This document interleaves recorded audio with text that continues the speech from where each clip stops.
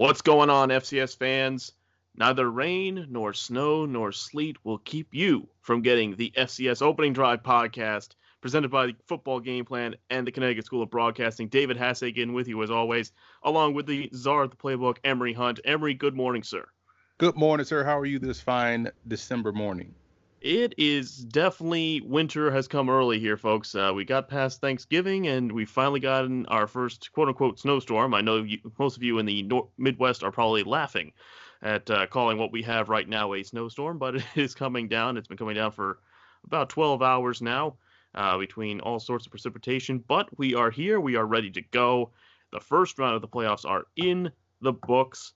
We had some explosive offensive games. We had some defensive struggles. We had backups coming in and starring roles. We had just a little bit of everything, and we'll talk about that in the first round. We also had a tremendous game in the Bayou Classic that we'll talk about. We will preview the second round as well as the SWAC title game coming up at the end of the podcast. And in between that, we'll talk about strength of conference. Does it really matter? We'll talk about the FCS Bowl and what we'll be looking out for there, as Emory will be down there this upcoming week. And we'll, of course, have our game balls that we will talk about here on the show, as well as maybe some FCS award ballots that we'll talk about. We'll talk about some of our finalists that we chose that will be coming up in the next couple of days. As always, folks, if you want to listen back on any of our previous podcasts, go to Football Game Plan in the podcast section of either iTunes or SoundCloud. You can subscribe while you are there so you don't miss out on any Football Game Plan content. You can also watch the FCS Kickoff if you are in the New York metropolitan area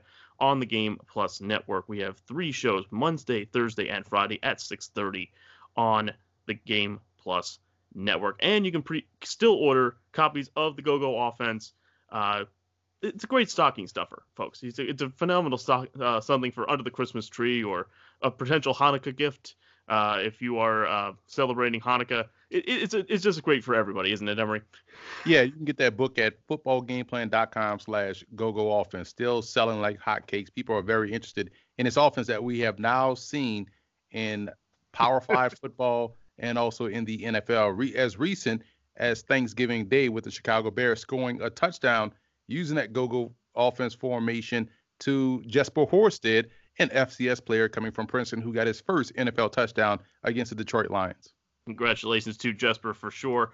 And yeah, it's showing up in the SEC. It's showing up in the NFL. It's almost like it's an effective form of offense that maybe people should try looking into. Interesting. Before we get into the first round review, we do have some sad news that happened this week as well. Coach Pat Sullivan, the former head coach at TCU and Sanford, as well as the College Football Hall of Famer quarterback from Auburn, passed away unexpectedly this week. So we just want to send our best wishes to his wife, Jean, and his entire family as they mourn his loss. It's never easy, especially around the holiday season, but a tremendous quarterback, a tremendous coach in Pat Sullivan. So we'll keep him in our thoughts as we go forward with the rest of this season. Let's get into the first round of action, Emory, and we'll start with the game that I was at. I was fortunate enough to end up at the Albany versus Central Connecticut State game this past week. Shout out to the entire staff there who, thanks to some last-minute shuffling, got me a seat in the press box instead of freezing my butt off on the field because it was frigid up in Albany this past week, folks, in the low 30s for most of it. We talked about Central Connecticut State, Emory, 11-1, outstanding team, almost beat an FBS school to finish undefeated. How good was this team? And I will preface it by this. They are still a very good football team, but I would liken Central Connecticut State to a boxer who was outstanding in their weight class and they decided to move up one and test their skills. And it didn't really come to pass against Albany. Central Connecticut gets absolutely rocked by the Great Danes who for a half struggled, but they get the win 42-14, but not the story of this game in whole. Yeah, you talk about a third quarter that got out of hand from Central Connecticut State because I thought, dominated the entire first half. Yes.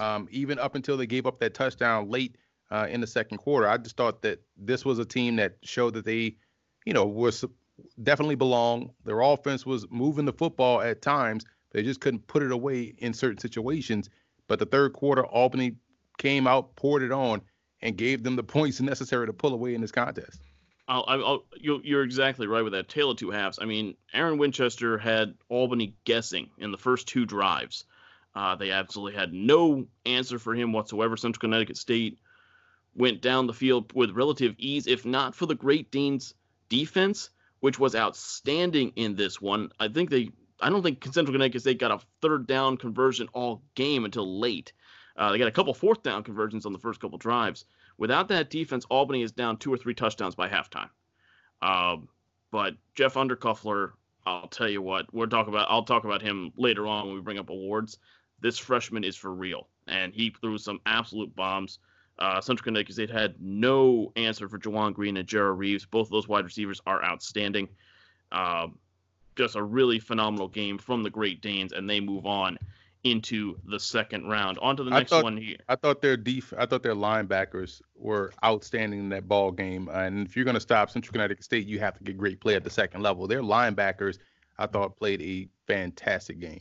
Their entire linebacking core comes back next year as well. So I would keep an eye on this Great Dane defense.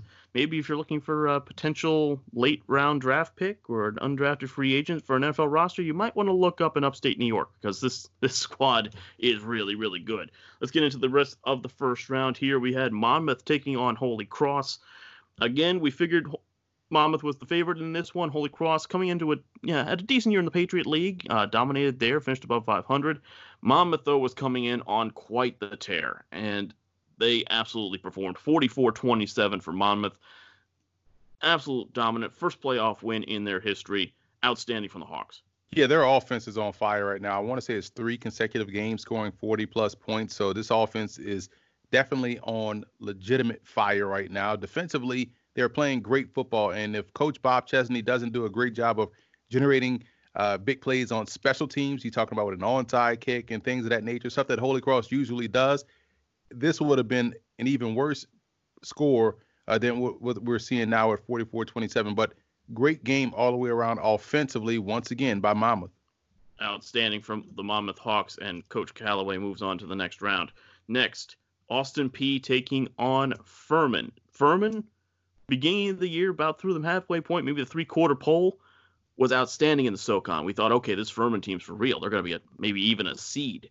They fell off at the end of the season, so we're thinking, okay, what kind of, what does this SoCon team bring to the table against an Austin Peay team who was looking unbeatable in the OVC? Austin Peay is a legit threat. 42-6. The Governors roll. First time ever that they get a 10-win season in their program's history. They get their first playoff win in their first appearance. Outstanding from the Governors. They just dominated every phase of this game. This was in a torrential downpour throughout the game. They had a couple of weather delays in this contest. And every time they got back on the field, it seemed as though Austin Peay wasn't affected by the rain. Their defense was aggressive throughout the contest. Their offense found its footing consistently. Javon Craig, the quarterback, did a great job just distributing the football. I thought this game was dominated by Austin Peay up front. Their point of attack play on both sides of the ball was phenomenal. I was shocked to see Furman get dominated like this up front. Now, I picked Austin Peay to win the game. I didn't think it would be 42-6. I also didn't think it would be this dominant up front. So Austin Peay's point of attack play, what they've done along the line of scrimmage on both sides of the ball, definitely makes this next matchup in round 2 very interesting, one that should be a great game between Sacramento State. Exactly, and that'll be an interesting one with Austin Peay, the two debutants, facing off against each other. Next up, one of the defensive struggles, and oddly, it wasn't one of the games that was played in the elements. It was just terrible weather for most of the Midwest over this past weekend. But the one game that was in the Dome turned out to be the defensive struggle. Northern Iowa taking on San Diego. We mentioned how the Toreros have become the kryptonite of pretty much any team they face in the first round. But Northern Iowa proving that they are a solid team out of the Valley. They get the win 17-3. A couple of mistakes. We had a pick 6 in this game for San Diego. Reitzenet did not have his best day. But that's Northern Iowa's defense stepping up and showing why they are a solid program. Yeah, Reitzenet looks the part out there of a pro quarterback. He has good fluid motion, throws the football really well, just couldn't stop throwing the football to Northern Iowa. And you also look at Northern Iowa's offense, you should be a little bit concerned because this Torero's defense really shut them out. and gave them all sorts of fits. So this was a great defensive battle. I was more impressed by San Diego's defense, but great resolve by Northern Iowa fighting through all of that offensive inconsistency to get the much needed points to win the game. Their defense really stepped up huge and got them this victory. Into the fifth matchup of the first round, back to the OVC, SEMO, Southeast Missouri, taking on Illinois State. I'm going to have to eat a little bit of crow on this one because I said, I went to Macomb and saw Illinois State play Western Illinois this year. And Illinois State didn't blow me away. I wasn't overly impressed. Their defense was outstanding, especially on third down. But offensively, nothing to write home about. Well, James Robinson put up the numbers as to why he is an NFL draft prospect. Illinois State rolls 24-6, and James Robinson had himself a day. 41 carries, 297, and a touchdown. Yeah, I thought SEMO had an opportunity to win this ball game because of their defense. I was a big fan of their linebacking core, and neither their defense or their linebacking core showed up at all against James Robinson and his ground attack of Illinois State. So shout out to the Redbirds for going on the road and getting that win against SEMO because, again, this was a team offensively you knew going in, hey, if you stop James Robinson, you have a pretty good chance of winning this game. Well, the Red Hawks didn't stop James Robinson, and he got dominated from start to finish. On to the next one now. The only independent team to make the playoffs, the first one since 2003, North Dakota, going down to the broiling oven that is Louisiana, even at this time of year, taking on Nicholls. First of all, the color contrast in this one was incredible between the red of Nicholls and the bright green of North Dakota's helmets. Christmas came early for sure in this one, but not so much for the Fighting Hawks. Nicholls wins 24-6. Incredible defensive plays. Sully Leach all over the field again in this one for Nicholls, making big plays on defense, and they move on to the second round.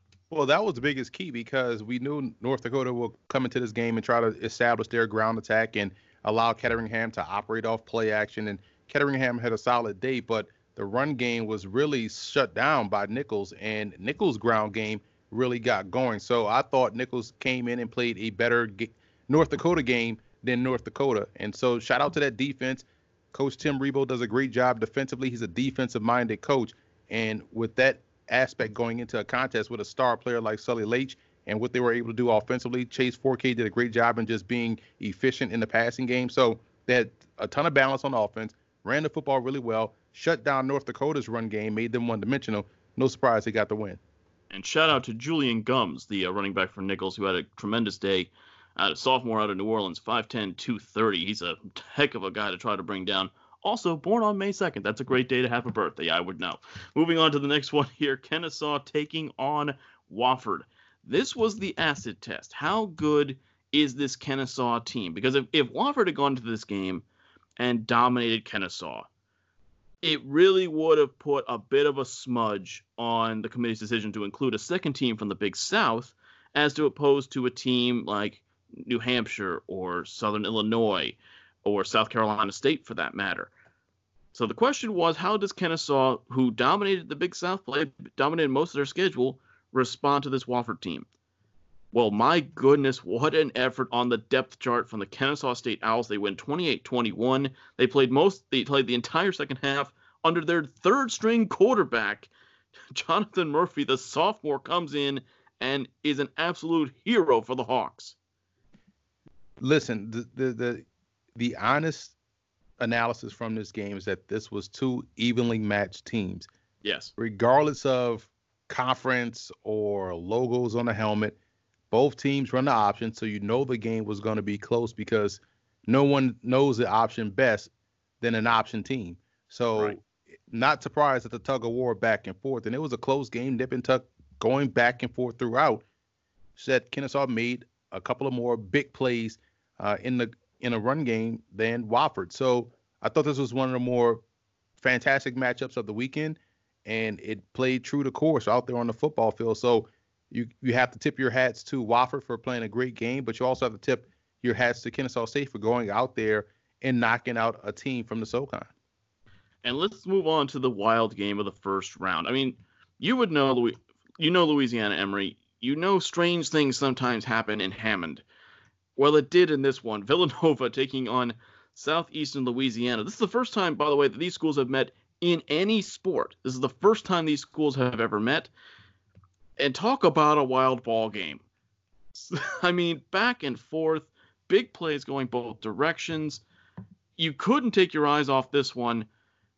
And Southeastern Louisiana, who some people thought maybe they were eliminated after losing to Nichols in the last week of the season, pulls out the win 45-44. Villanova thought they had it. They thought they had a touchdown in the last few minutes, but called off due to offensive pass interference, and the Lions move on to the second round. You just can't go into Strawberry Stadium and get a win. You know, you talk about Southeastern Louisiana, and we mentioned this in the Albany Central Connecticut State recap, just a tale of two halves. This was dominated in the first half by Villanova to the point where you thought, oh, man, this is about to get ugly. At the point where it was 24-7, it's like, man, Villanova's really about to run away with this. And then they scored a touchdown toward the end of the half. You're like, wow, like they're about to blow the doors off Southeastern Louisiana. So you have to give credit to Coach Selfo getting his team coming out of the third quarter on fire. And the resolve from Southeastern Louisiana, which we've seen from them just last week against Nichols, being able to fight through and come back and stay the course. And in this case, it got themselves a victory. So shout out to Virgil, the quarterback, who does a great job in throwing the football down the field. I really like their run game. Devonta Williams is a tremendous tailback. He's a slippery guy. And, you know, I think he does a great job in just weaving his way through the line of scrimmage. So I'm a big fan of his game. But, man, just a great all-around effort by Southeastern Louisiana. And you hope that they didn't use up all of their emotional energy in this ball game, because they have another huge one next week or this upcoming weekend against Montana. Exactly. You're going to need to bundle up for that one. A slight difference between Hammond and Montana, just a slight bit. There were two other games that were on the schedule last week as well in the SWAC. Prairie View A&M knocked off Alabama State 20-17 on Thursday. But then all eyes were on the Bayou Classic, Southern and Grambling. There's a reason they call this a classic, folks. It is outstanding every single year. And this year, huge implications. Winner of this game goes to the SWAC title game.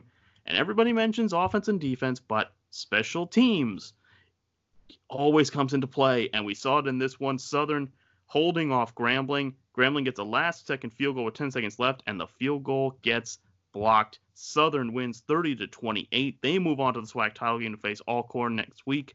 Huge, huge win for Southern.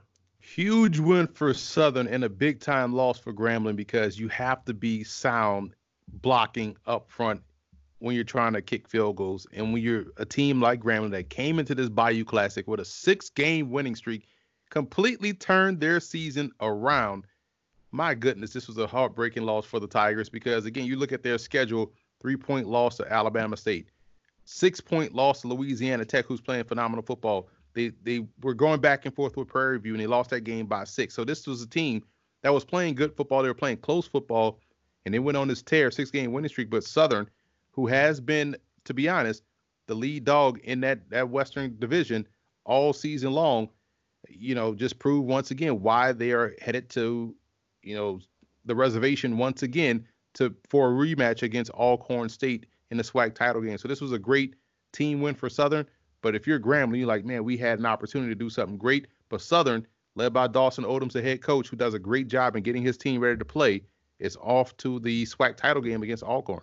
And we will preview that game for you folks at the end of this podcast before we get into the second round matchups. Let's get into our game balls, though. Emory, we mentioned a couple of the big performances. Who do you got, though, as your first game ball?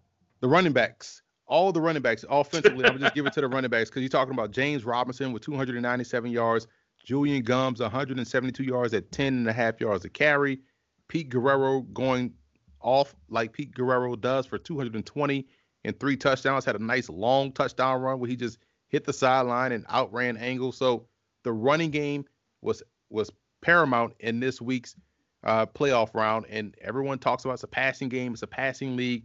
We're in a passing era. Teams that run the football will always be in great position to win the game. And they did a great job. Even Murphy out there at Kennesaw State ran for over 200 yards. So all of the running backs and teams running games led them to victory. That's my biggest game ball of the week. I was about to say with Pete Guerrero. Fun fact, that's his 4th game out of his last 6 with 200-yard plus rushing. He may get 2,000 yards before it's over with. And again, folks, Mama gets him for another year. So imagine what he's going to do in his senior season. And by the way, NFL scouts, start taking a look. Just throwing it out there. Here's another fun fact. He wasn't supposed to be the starter this year. They had 2 other guys that were slated as number 1 and number 2. Those 2 guys get hurt. He becomes the starter and puts together a record season that could end up with him winning the Peyton Award, or at least getting consensus first team All-American honors. What a fantastic year by Pete Guerrero.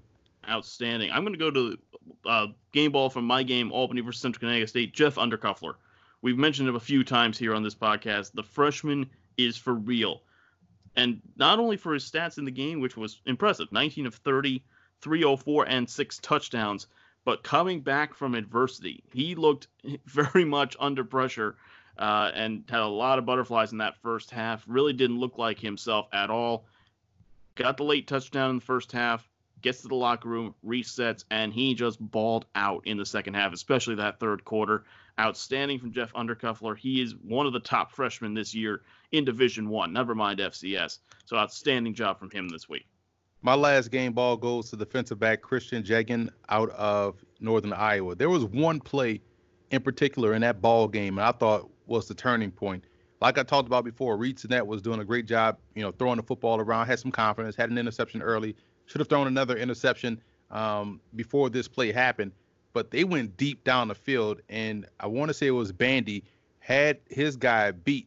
But you saw Jeggin come across the field and make a diving attempt to bat that ball away. That was his long pass breakup in that ball game. But had that pass been completed, we're probably talking about a different outcome to this ball game. So that was a huge play in the game, and he went on to get an interception later on in the game that he returned for 52 yards, had a forced fumble, 7 tackles, and a half a TFL. So I thought he played a fantastic game, but that pass breakup really stuck to me because it was in a crucial part of the game where San Diego was having some success moving the football. They took a deep shot.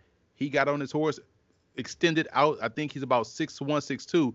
He used all of that frame to get out there and bat that ball away to prevent that touchdown and really help spearhead this defensive effort by Northern Iowa. So great game by Jeggin.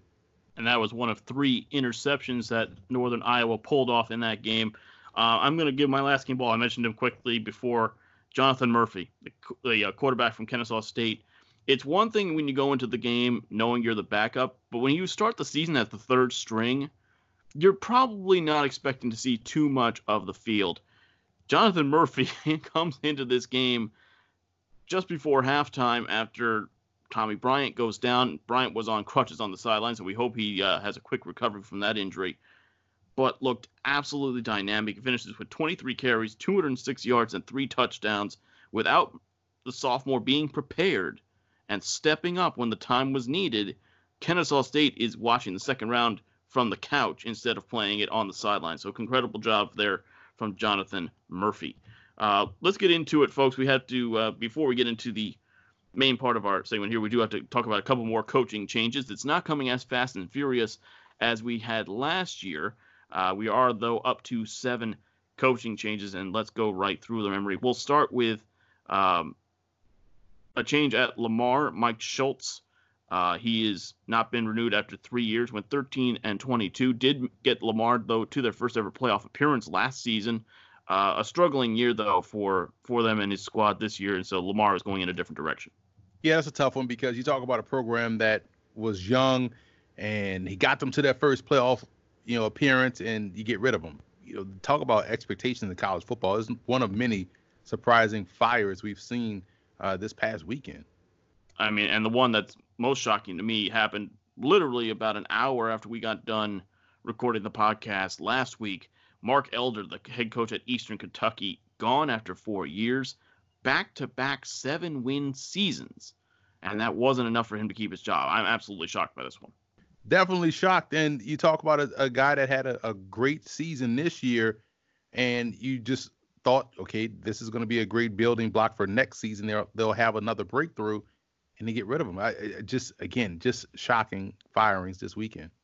And the last one we're going to talk about, not a firing, but a retirement. Tim Walsh, the head coach at Cal Poly, he is retiring from coaching. 11 years at Cal Poly, 58 and 63, led them to 2 conference titles and 2 playoff appearances. He was a longtime head coach at Portland State. He was there for the transition from Division II up to the FCS Division I level. Some solid years. Cal Poly is one of those teams that you cannot blow out. Cal Poly. They're going to be there ready to fight every single week, and a lot of that is the culture that Tim Walsh was able to create for this program. Kudos to him for having success at Cal Poly. Did a great job throughout his tenure. Made those guys relevant and consistent. They were playoff appearing teams. They were, really good squads out there in the Big Sky that traveled well and beat teams, on their own turf. So he did a great job, and hats off to him for a great coaching career. Let's move on to one of our main topics here for the podcast, folks, and let's talk about strength of conference. It's something that comes up all the time, and you hear it in the FBS especially too, with the college football playoff. Oh, is the champion of the Pac-12 better than the champion of the Big 12? You talk about Clemson. Oh, they're undefeated, but they're playing in the ACC. Same applies to the FCS, and we talked about it all year long that so many of these conferences were really, really strong. From top to bottom, they just beat the hell out of each other. SoCon was one of them. OVC was another. Southland was there. But now when you get into the playoffs, you kind of get a read of whether, that strength of conference thing really is a thing. Big South wasn't expected to get more than one team in. They get 2 teams in, and they both advance. SoCon is done. Furman and Wofford both go down. And I think it just backs up that this whole thing is the strength of conference thing really a myth? Because obviously the Missouri Valley and CAA are strong top to bottom, but apparently that doesn't mean anything when you have Villanova losing as a ranked team to Southeastern Louisiana. Yeah, I never bought into the strength of conference thing because each team individually is its own entity and brand. So having seen a lot of Monmouth play, having seen Kennesaw State play, having seen a lot of these teams play, what you're watching is good football juxtaposed to someone else. And I watched a ton of film, both live and also on film, actually. And you see teams that, this game going to be a lot closer than people think, or, this team is really good. People talked a lot of trash about the Ivy League. And I'm like, listen, Princeton is a really good football team. This is last year. You try to inform folks like, no, wait, Princeton has legit talent. And then they go into that season and average 50 points a game. And so I think when people they like to look at conferences and judge them in terms of, playoff participants, but we know that's always a funny scale to work with because of how the playoff appearances happen and how certain teams don't get into the playoffs or don't participate into the playoffs. You see this in the FBS when people talk about the strength of the SEC. Well, here's the game that they play with the SEC. You in preseason polls, you rank all of them in the top 10. So when they start beating up on each other, you can say, oh, man, look, they have 4 top 10 wins. But when people talk about the SEC, they're only talking about LSU, Alabama, Georgia, and Florida. They're never talking about Kentucky. They're never talking about Vanderbilt. They're never talking about the Mississippis. They're only talking about those 4 teams out that 12-team league. So people do the same thing in the FCS like you talked about, and you have to really look at each individual case as its own case. Case in point, this year, look at North Dakota. Independent. Yeah. But you watch them play good football, and you say, hey, man, that's a really good team. Even teams that do not have success on the record, we've talked about this a lot during the time we've been doing this podcast, Presbyterian. When was the last time you saw them truly get blown out? And it doesn't matter if Presbyterian is playing in the Big South or the future Pioneer League, or the lack of scholarships they have, or not the full allotment of scholarships. Mm-hmm. They go out there and play competitive football. We go and see Wofford and the Citadel go on to beat Power 5 teams. The Citadel has beaten Georgia Tech and South Carolina. And so you can't just look at the conference because the conference don't play anybody. The Big South Conference doesn't have a team. The CAA doesn't have a team. The reason why you like the CAA is because they have good teams in it. James Madison, right. New Hampshire, Villanova, those teams. So it's not like teams go in and say, oh, this is a CAA team. This is because I'm pretty sure you put that Princeton team last year on the field with Albany or with the Citadel, they may win that game and win it in an impressive fashion. So you really have to be careful when you're looking at a conference and saying this team shouldn't be in because they don't play anybody. Well, how about the Big South being competitive? Campbell was a good football team. Gardner Webb and Hampton can put up points in spurts, but Kennesaw has been consistent. Monmouth was a good team for the last 4 to 5 years. So you really have to be careful when you trying to play the conference better than this conference game because it's all about the individual team. I want to throw this out there too. I mean, you're nailing, hitting the nail right on the head, but I think the phrase is you take every person one at a time when you're meeting somebody. Don't have your preconceived notions when you're meeting, somebody for the first time and, until you actually shake their hand. Don't judge a team and take each team one at a time. You saw that last year with Colgate. I mean, the Patriot League was awful. I mean, just flat out bad. And yet you had a Colgate team who had one of the best defenses ever last year coming out of that Patriot League. You see that, you see it this year. You see it with the CAA. JMU is outstanding. But did you really think that of the two teams that were playing in the first round that Albany was going to advance over Villanova? No. I don't think anybody would have had, not many people at least, would have had that on their radar. You have to take each team one at a time. You mentioned, Kennesaw, weak strength of schedule, yes. Their program's 5 years old. What do you expect? But they dominated that whole schedule. You look at Southern Illinois, the Missouri Valley, it's the opposite to that. Yes, they had 6 or 7 wins in the Missouri Valley Conference, but they didn't beat anybody good. And that's why they were left out of this field, even though they had a win over an FBS opponent. So that's where this whole thing, forget the conference. This is where I think the committee in some years should just take away the name and the logo and take away the conference. Just look at what this team did throughout the year, look at their strength of schedule, and maybe that's it. And then you go from there.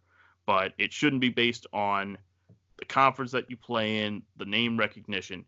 It shouldn't be about anything like that. It should be what you achieve on the field.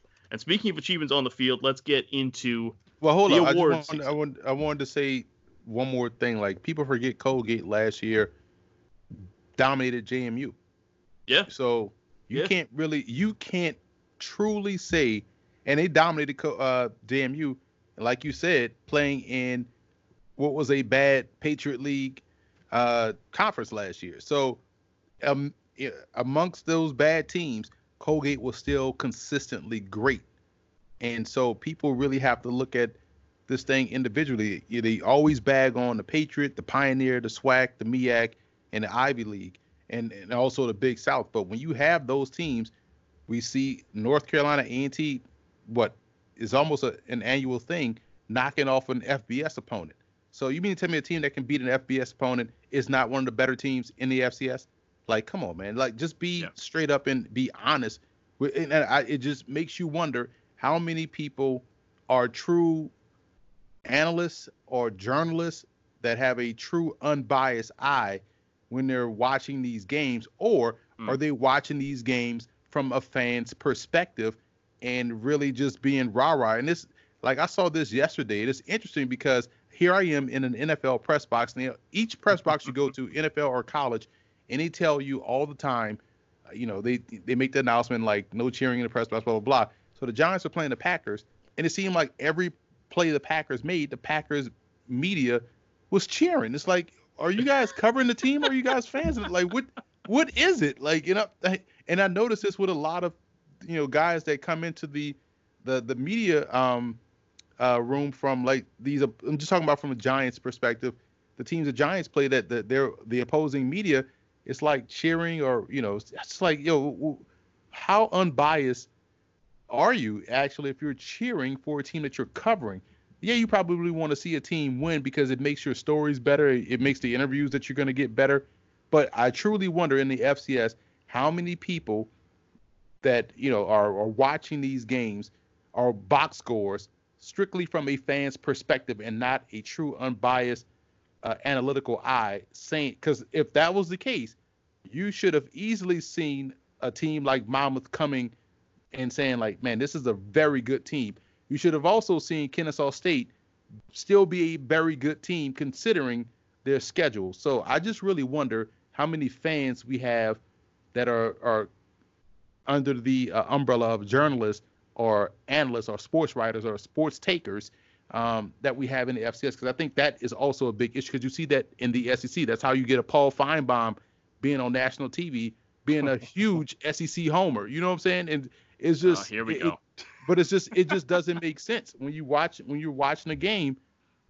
You have to be unbiased if you're being paid to be a reporter or analyst.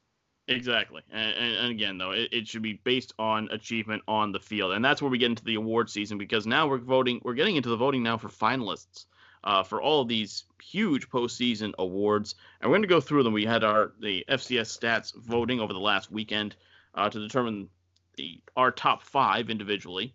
So we're going to just throw out a few names that we voted for all of the major awards. And we'll start with the Walter Payton Award.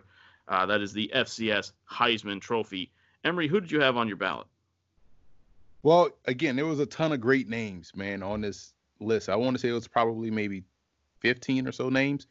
So I narrowed down my top 5, just going from 5 to 1. Alex Ramsey, the running back from VMI, I thought he had a fantastic year, man. Like, he was consistent. Yeah. I think VMI is going to be a playoff team next year. I just really enjoy watching him run the football, and their offense is going to be excellent. Number 4, I have Kevin Thompson of Sacramento State. Love the way he managed this offense and keep this offense on pace, and has done a great job in helping get this Hornets team in the playoffs and playing really good football. 3rd, and it was tough to go from 2 to 3. I guess you could flip a coin for my 2 and 3. But number 3, I have Kenji Bahar. Fantastic quarterback play. And I'm talking about from the neck up, talking about what he does out there physically on the field. He is in complete control. He is like the Deshaun Watson, in my opinion, of the FCS and how complete his game is. Number 2, obviously, Pete Guerrero. This guy could hit 2,000 yards this year if they keep playing. And, I mean, the way he hits the home run is something that you can't prepare for, because you don't really know how fast he is until it's too late and he's out there running past your defense. And number 1, I have Trey Lance, North Dakota State.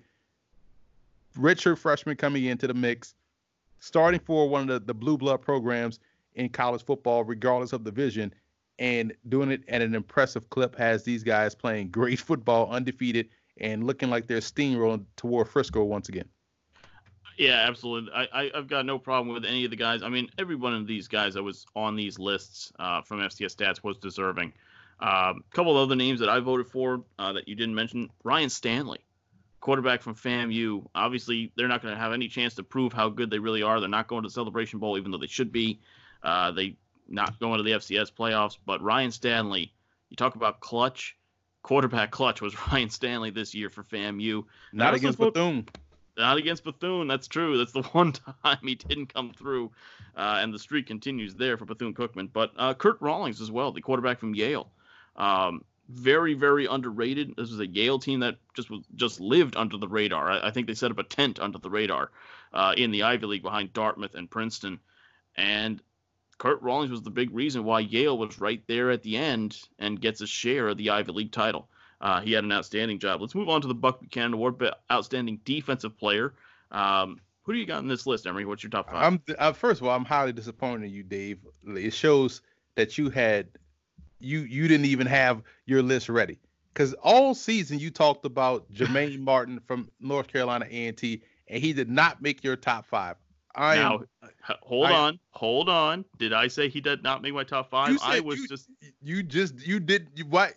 You never miss an opportunity to talk about Jermaine Martin, except I will take this as a slice of pie. I forgot to take a photograph of my top 5s before I submitted my vote, so I'll just throw that out there. That was my mistake. But let's move into the Buck Buchanan Award. A lot of incredible nominees here as well on the defensive side of the ball from all over the country. I mean, this was, you have teams, again, we talk about strength of conference.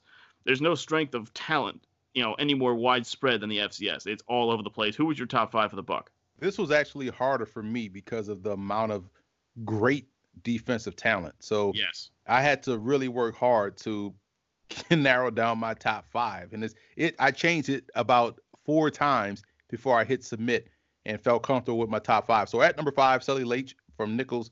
And this is more of a lifetime achievement award because he's been great since his freshman season. And just want to give him some credit right there at number 5. Yes. Number 4, having the privilege of calling a lot of their games, Rico Kennedy, the linebacker of Morgan State, is flat out tremendous. They have a great linebacking core at Morgan State. 3 of those guys are seniors: Malachi Washington, Ian McBurrow, and also Rico Kennedy. Rico Kennedy is a phenomenal story. He's married, he has a kid, he's a graduate, and he's also an All-American and All-Conference performer. So Rico Kennedy was number 4. Number 3, Rondell Carter of James Madison is having a fantastic season for the Dukes. Big fan of his game. He has a pro future. Dante Olson, once again, having a fantastic year. He's heading off to the East-West Shrine game, I believe. So he's going to be a great pro prospect as well. Seems like he makes all the tackles for Montana. But at number 1, Bryce Sterk, Montana State. Talk about dominant. I am a big fan of his game. He's one of the more dominant defenders in the FCS. Absolutely. I got no problem with that. So, I mean, Sully Leitch and Dante Olson, both of those guys, they should be playing Sundays next year. I mean, they're both at any point over the next 10 years. I think you can see, especially Dante Olson, he's been outstanding. Another guy I had on my list, though, was Ellie Mensa, the defensive lineman from Albany. The game I was at last weekend against Central Connecticut, he not only had a sack, he also had a pick. This guy is all over the football. And again, though, if you want to talk about defensive candidates for next year, just keep an eye out on the entire University of Albany defensive 7, especially at the linebacker position, because they have 3 guys there that could be Buck Buchanan finalists next season. So I'll keep them on there. Moving on to the Jerry Rice Award, Outstanding Freshman. I'm going to throw out a couple names here that are on my list. Trey Lance. I mean, come on. This guy's a freshman quarterback at the number 1 team in FCS, and he's dominating. It was absolutely flawless. He did an outstanding job this year and continues to do so. We'll see him in the second round. I'm going to put Jeff Undercuffler in there as well from Albany. He has had, I think it's up to, after last game, I think he's up to 39 touchdowns this season. Incredible stuff from this kid. He's got all the throws. He loves the deep ball, has great touch on his passes. And Abdul Fattah Ibrahim from Alabama A&M. Incredible season from him as well. Under the radar prospect, but really made Alabama A&M a force to be reckoned with in that SWAC East. Once again, highly disappointed in you, Dave. Like, who did I miss this time? You never miss an opportunity to talk about Keegan Shoemaker from He's Lafayette. in my top 5 too. I was throwing out some. I wasn't going to review my top 5 again because I forgot to take a photograph of it. Anyway, at number 5, even though they don't allow you to have ties, I want to give this guy recommendation for this because it was so tough to keep him out of my top 5. But Tyrese Chambers of Sacred Heart, fantastic player, and I think he's gonna be a tremendous receiver down the line. But number 5, Omar Brown of Northern Iowa, thought he was excellent this year, and it's 4 through 1 is a bunch of quarterbacks. John Box III played great this year for UT Martin. Had those guys on the brink of a playoff appearance. Jeff Undercuffler is number 3. I love the way he's just out there competing. He's a big body guy for a freshman, so it'll be interesting to see how he continues to develop physically as he moves forward. Haj Malik Williams out of Campbell, the quarterback who did a great job this year. I think he's going to be one of those guys that are going to be up for the Peyton Award before his career is done. I thought he did a fantastic job this season for Campbell. Look out for them next year in the Big South. And Trey Lance, it was an easy one to keep him number 1 because, I mean, this dude is just playing great football, and he was playing great from start to finish. So we'll see him next week getting his first playoff look at North Dakota State. And we go into our final award here, folks, before we get into a quick FCS Bowl preview and the preview of the second round of the playoffs and the SWAC title game. The Eddie Robinson Coach of the Year award. I think in terms of this award, picking the finalists is easy. Picking the winner is going to be nearly impossible because we've had so many outstanding coaches this year. Bernard Clark Jr. for Robert Morris. I mean, talk about turning a program completely on its head. Troy Taylor from Sacramento State. This is a team that was predicted 9th in both polls in the Big Sky. Had no players on the first team offense or defense, and look where they are now. Matt Entz, first-year head coach at North Dakota State, taking over as the assembly line keeps rolling, but he's done a great job. And a huge shout-out to Scott Wachenheim out of VMI. What an outstanding job he's done with that program the last couple of years. Yeah, and that's why I'll start at number 5. Scott Wachenheim is my number 5 coach. And at number 6, if I could do 6, you could put all the rest of the guys on this list. So I went with number my top 5 is more along the lines of, teams that truly you didn't expect to see play well. We thought Troy Taylor was going to do well at Sacramento State. We talked about that in our Big Sky preview because of his pedigree coming from Utah and what they had in place roster-wise. Because last year, Sacramento State, they had some talent, and they were not a bad football team. And so they got the right coach. He turned it around pretty quickly. So that's why you won't see Matt Ince, Hudspeth over there at Austin Peay, Brown and Chesney, Cignetti. Those are good coaches that are understood. Buddy Stevens as well. But Wackenheim at VMI, I mean, VMI was legit threats this year. Yeah. And it was just great to watch, man. So he gets number 5. Number 4, Kevin Callahan, coach at Monmouth. First time outright Big South title. First playoff win. Great year for him, and he's the founder of that program. So this program started in 1993, I believe, and he's been there since day one of this football program. So number 4, number 3, Buddy Pugh, South Carolina State, and what they did this year. Pugh. Yeah, I mean, wasn't he supposed to retire last year? They wasn't supposed to. The contract issue didn't, they didn't solve it. They bring it back, and they were on the precipice of the playoffs. Probably should have gone to the playoffs, but we talked about the reason why they didn't, that game versus Lane. But 8 wins this year for South Carolina State with a young football team. Next year, they may win 10. Number 2, Ryan McCarthy of Central Connecticut State. And this is why, one, they were great. They were 10-1 this year. But remember, he got this job late in the process. Yeah. Because their head coach stepped down and then took a positional coaching job at Rutgers. And so they were scrambling to find a head coach. They bring in Ryan McCarthy, promote him up from positional coach to the head coach, and turned out to be one of the best seasons in Central Connecticut State football history. So shout out to him. And number 1, Bernard Clark. Robert Morris is one of those programs like VMI where you just didn't expect anything from them.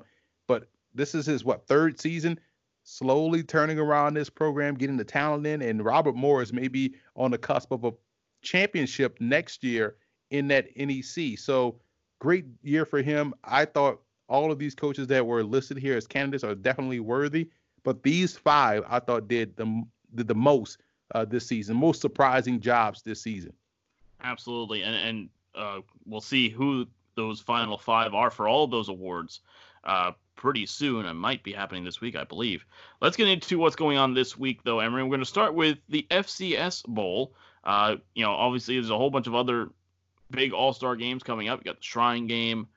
You've got the NFLPA Bowl. You've got the Senior Bowl, of course, the Tropical Bowl that you'll be at. But the FCS Bowl is really one of the first ones out of the gate. You'll be down there coming up this week. What are you keeping an eye out for, and which players are you keeping an eye on? Well, this is a game where, it's in December, so it's a great opportunity for a lot of these small college guys to get seen first, because the scouts are starting to form, finalize a list of players, and these may be a bunch of guys that they may not have seen. I was at this game last year, all 20, I won't say all 32 NFL teams, all CFL teams were there, and this was a December all-star game. So you had everyone there watching these guys for these 3 days of practice and this game. So it's a great opportunity for FCS guys that hadn't played in the playoffs, that, their season has been over with since before Thanksgiving or that last week of the regular season. So you're going to see a ton of FCS guys in this game. But one guy in particular I'm very interested to see, because I think he's a very underrated prospect, and that's Michael Darius. There's 2 receivers, Michael Darius of Georgetown and Kyle Anthony of Howard. Let's start with Darius. You talk about a player at Georgetown whose passing game was probably the reason why they didn't get into the playoffs or win that league outright. But they have talent, and Darius is one. When they want to go deep down the field, they looked at Darius. He's 6'1", 210.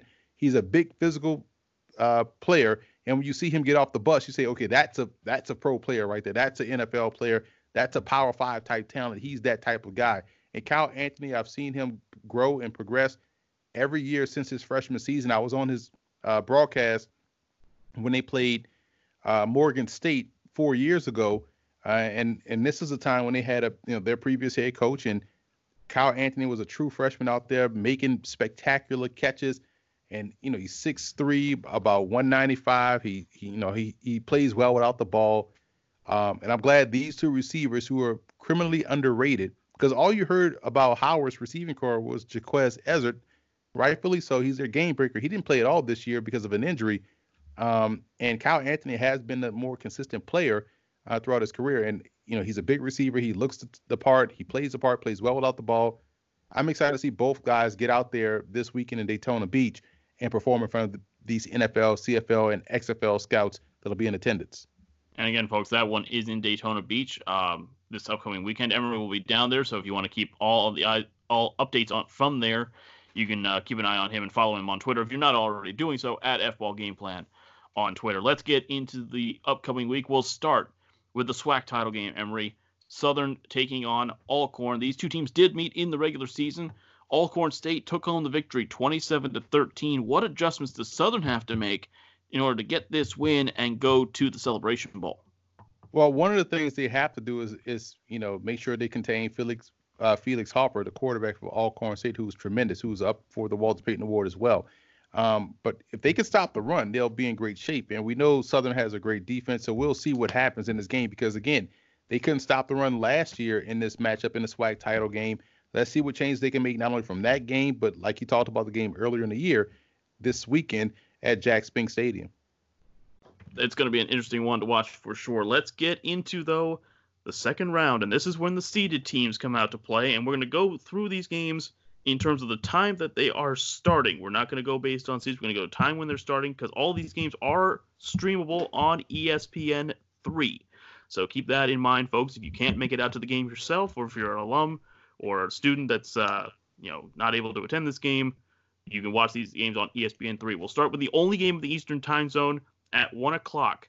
Monmouth taking on the number 2 seed, James Madison.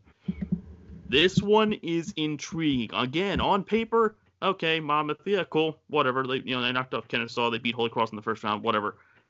This team is in the top 10 in almost every single offensive category. They're number 1 in yards. But the question is, can they slow down this JMU passing attack? Because their passing defense has not been that strong this year. And if there's one thing that JMU has in DiNucci, it's a quarterback that can really spread it across the field. Yeah, that's the biggest matchup right there. I mean, the Monmouth defense. And yes, their offense will find some success. This is a great defense they're going up against, especially from a pass rushing standpoint, also in coverage. So we'll learn a lot about, this Monmouth offense against this defense. So it's a great strength versus strength battle.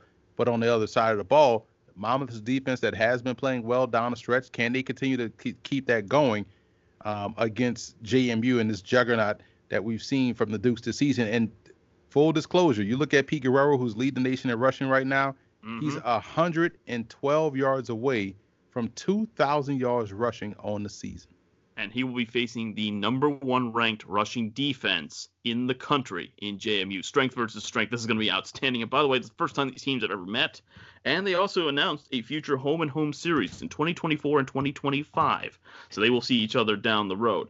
On to the next game, 2 o'clock Eastern time. Northern Iowa coming off their win over San Diego. They will take on the number 7 seed, the South Dakota State Jackrabbits, a little Missouri Valley football in the second round here. Northern Iowa's defense showed up in the last round. They're going to need it at full strength against South Dakota State, a team they lost to 7-38 in the regular season. Yeah, I was about to say 70. Wow. But I want to see Northern Iowa's offense show up. They have to do a better job in this game. They can't have an encore performance like they did against San Diego, against South Dakota State. Jackrabbits should have another they should be healthier, with this bye week and a couple of weeks to get ready for this game. So we should see the best of South Dakota State, but I want to see a better offensive output by Northern Iowa. And you have 2 top 10 defensive teams in terms of points per game in this one. So this one could turn into a defensive slugfest. 4 games, in fact, kicking off at 3 p.m. Let's start with Central Arkansas, the number 8 seed.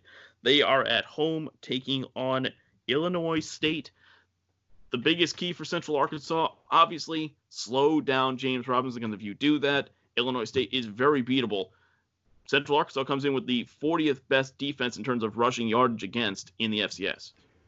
Same things people were saying about the Big South, they were saying about the Southland Conference, and lo and behold, both teams from both conferences are in the second round one, and Central Arkansas has a seed. So again, you can't just go by conference play. You have to look at how these teams are playing. I'm excited to see this matchup because of Central Arkansas's ability to throw the football, and they have a really good quarterback themselves, young player Braylon Smith, that's doing a great job. Next one up, the number 6 seed, Montana, the Grizzlies at home taking on Southeastern Louisiana. Talk about a bit of a culture shock for Southeastern Louisiana and their players going from home in Hammond to now going into Big Sky Country to take on Montana. They showed they've got the offensive firepower, but this is going to be a very different defense that they're going to see in Montana. Well, if history is of any indication, judging by this season, you're going to have to watch the entire game because you don't know when Southeastern Louisiana will turn it on, but you know they will at some point in this game turn it on and will make this a full 60-minute contest. So we may see this one once again come all the way down to the wire dealing with the Lions. If there's one place that Montana is vulnerable, it's in the passing game. They've got the 117th ranked passing defense.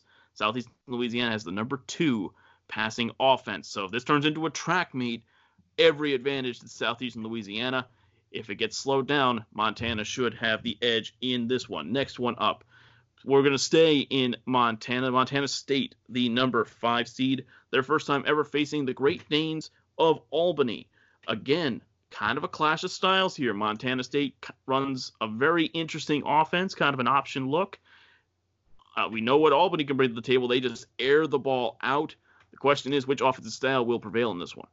I like how the state of Montana will be buzzing this weekend. They have 2 big playoff games, from their 2 flagship universities. So, but in this matchup, you're right. This will be a point of attack game. So if you love offensive line versus defensive line play, this is your game because Albany's defense, and I would include their linebacking core because they're coming off of a great game against Central Connecticut State in that discussion with their defensive line. But this is a great point of attack play. Should be a physical contest at Bobcat Stadium. In a way, the game last week against Central Connecticut State was a bit of a tune-up for this game with Montana State. They play a kind of a similar offensive scheme, those 2 schools.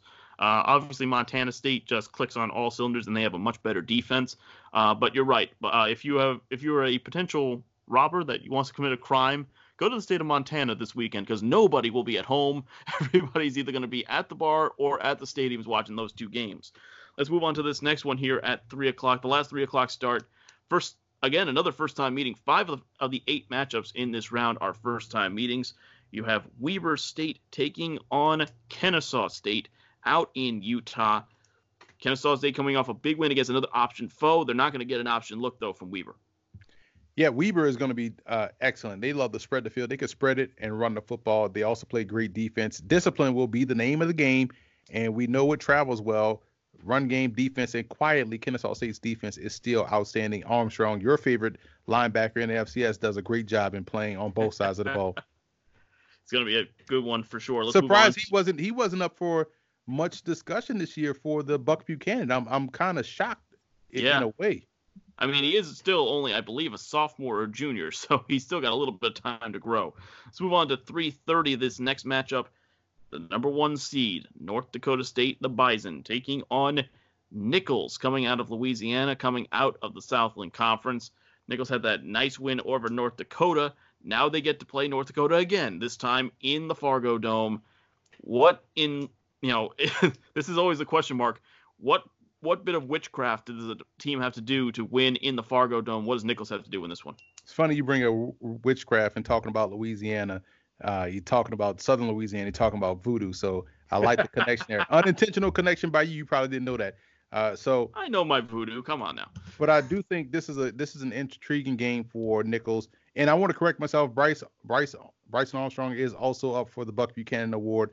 You don't want people in your mentions talking about how could you forget this and how could you forget that? Like people don't realize how much football we talk throughout the whole week. So things do slip through the cracks. But back to this game. Nichols really has to play mistake-free football.